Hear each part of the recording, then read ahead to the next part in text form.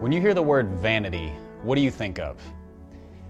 It's probably something along the lines of a mirror, the vanity that hangs in the bathroom, or somebody who really likes to look in the mirror, the person who is so vain, they're shallow, they love to look at themselves, they focus on themselves. Or if you think about it for a minute longer, some other definitions of vanity, you probably come up with something like failure or meaninglessness. Like, that guy tried in vain to go out with the girl, or that lady tried in vain to get the job. There was a failure, a meaninglessness in their efforts. So when we think of vanity, it's kind of an intense negative. It's a shallow person, it's meaninglessness, it's failure. Well, the book of Ecclesiastes has a lot to say about vanity, which means it's really important that we understand what this word means, because we jump into it right out of the gates in Ecclesiastes. In chapter 1, verse 2, it says, "Vanity of vanities, says the preacher, vanity of vanities, all is vanity." All is vanity, the verse says. That's a comprehensive statement. That covers everything, and it repeats it over and over again for emphasis. So if all is vanity, we really need to understand this, so we have a keen understanding of where Ecclesiastes is taking us. What is this about to tell us? So let's take the definitions we just looked at and see if they fit in this verse. So we can rule out mirror right away. It's not talking about bathroom furniture. So let's take shallowness, pride. When this says vanity of vanities, all is vanity, is it telling us that everything in the world is self-centered, is prideful? Possibly. We are prideful people. We are self-centered. We are prone to put ourselves first, to think of ourselves first, to think about how we come across, our appearance. But how well does that mesh with what the rest of the Bible says? Because essentially what that would be saying is that everything in the world is sinful. When it says vanity of vanities, all is vanity, that means everything is wrong, is sinful, is prideful. That doesn't mesh with what we see in the rest of Scripture. So we can rule out that definition. When Ecclesiastes says all is vanity, it's not talking about pride or selfishness. Well, let's consider the other definition of vanity that we considered. Is it failure? Is it meaninglessness? The idea of doing something in vain. Is that what Ecclesiastes is talking about? So functionally, what he would be saying is that everything in life is meaningless. Everything in life is bad.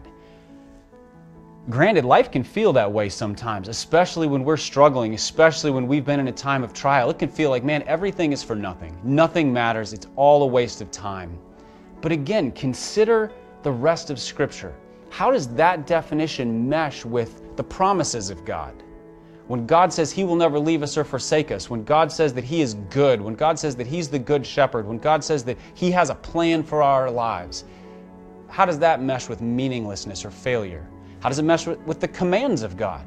When God says to love our neighbors and care for creation and on and on and on, that doesn't sound meaningless or like failure to me. So Ecclesiastes can't be telling us that life is meaningless or that everything is worthless. It has to mean something else. So what is it? What Ecclesiastes is telling us when it says all is vanity, it's telling us to think of something like mist or vapor or smoke.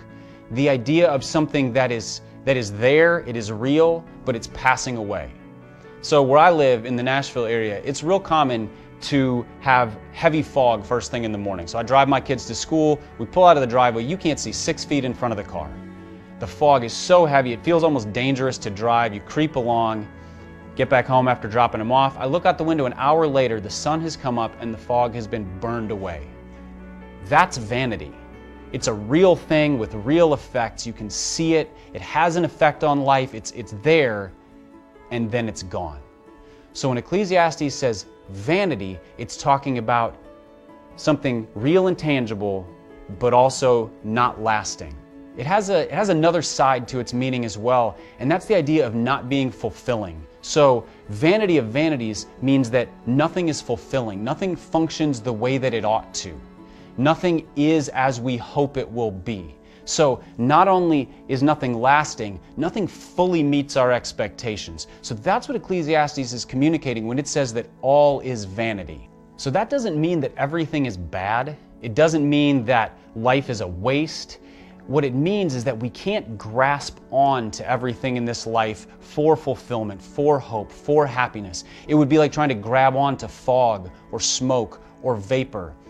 And don't you feel this sometimes? Don't you feel that as life goes on, the things that you have put your hopes in just fade away, or they don't measure up to your expectations? You're left with a sense of just sort of low-grade disappointment. Or maybe it's not low-grade, maybe it's profound disappointment, because you have counted on something and it turns out to be vanity. It's a thing that doesn't meet your expectations, it doesn't last, it doesn't ultimately fulfill you. So the question we're faced with is whether or not this is all bad news. Is Ecclesiastes simply a book of bleakness, is really what we're facing into right now?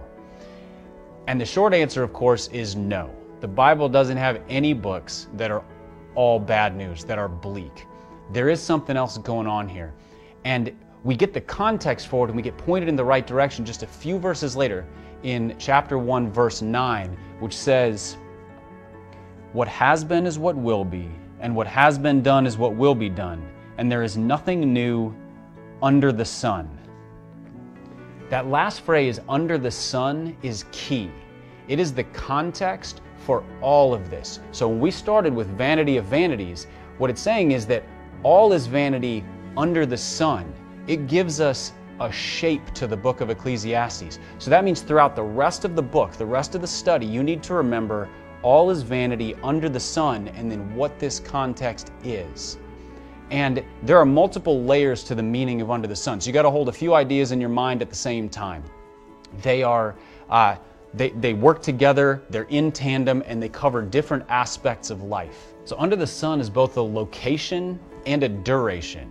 It gives a place as well as an amount of time is what it's describing.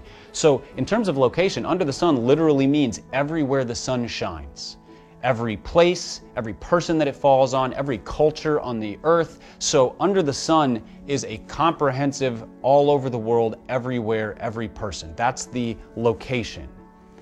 The duration is talking about a lifespan, the beginning and the end of something. So you may have heard the phrase, something like the dawning of a new era. You think of the beginning of the 20th century with the rise of automakers and then the rise of technology. It's the dawning of a new era. That means it's the beginning of something. Or if you're a sports fan, you've probably heard the phrase talking about an older athlete saying they're in the twilight of their career. Well, what does that mean except that it's coming to an end? So you have dawn and twilight. That's a beginning and an end. We use sunrise and sunset language to talk about duration and lifespan often. It's a great metaphor. So under the sun means it is everywhere on earth, and it means that there is a lifespan for everything under the sun. Everything is measured by its dawn and its twilight. So that covers absolutely everything comprehensively. But there's also a theological aspect to under the sun. So it's location, duration, and then it has a very specific thing to say about God and about our relationship with God. Because under the sun means that there is a divide between the reality on earth and perfect reality with God. It means that there's a break in the relationship with God. So when you see under the sun, and it's repeated 20 plus times throughout Ecclesiastes, it is a true theme. It's saying, in the context of a broken relationship with God, this is what's going on. And that goes back to Genesis 3. In Genesis 3, we see that Adam and Eve, the first people, rebelled against God. So they had a perfect existence. God had made the world good. They chose to rebel so that they could functionally be the lords of their own life. Well, as a consequence, God cursed the whole world. And with the curse came death. Death was introduced. Prior to that, everything was as it should be. There was no death, there was no decay, there was no pain. Nothing was vain at that point. So with the curse of Genesis 3, because of human sin, all became vanity under the sun. So when we see under the sun, we're talking about the reality of Genesis 3, the curse, and its effects on the whole world. Now, I said earlier that Ecclesiastes is not all bad news, and that's true. Now, it is about a cursed reality. It is about vanity and things coming to an end. It is about decay. It is about a lack of fulfillment. None of that sounds like good news. But what Ecclesiastes is doing is painting a dark backdrop against which the truth of the reality of God shines most bright. And that comes throughout the book. So it's not just darkness, darkness, darkness. In the midst of it, you see these shining lights of God saying, this is good, and here you find joy, and in this there is meaning. So don't think of this as just a slog through the bad news that we have to live every day anyway, but rather a realistic description of how dark things are in separation from God, as a backdrop against which we can see how good reality with God is. So in this life, all is vanity under the sun. In this life, that is our context, and that is the context for Ecclesiastes. So as you study this book and you look at wisdom and you look at work and you look at wealth and you look at justice, you see the vanity there, but you also see the Lord at work in those things.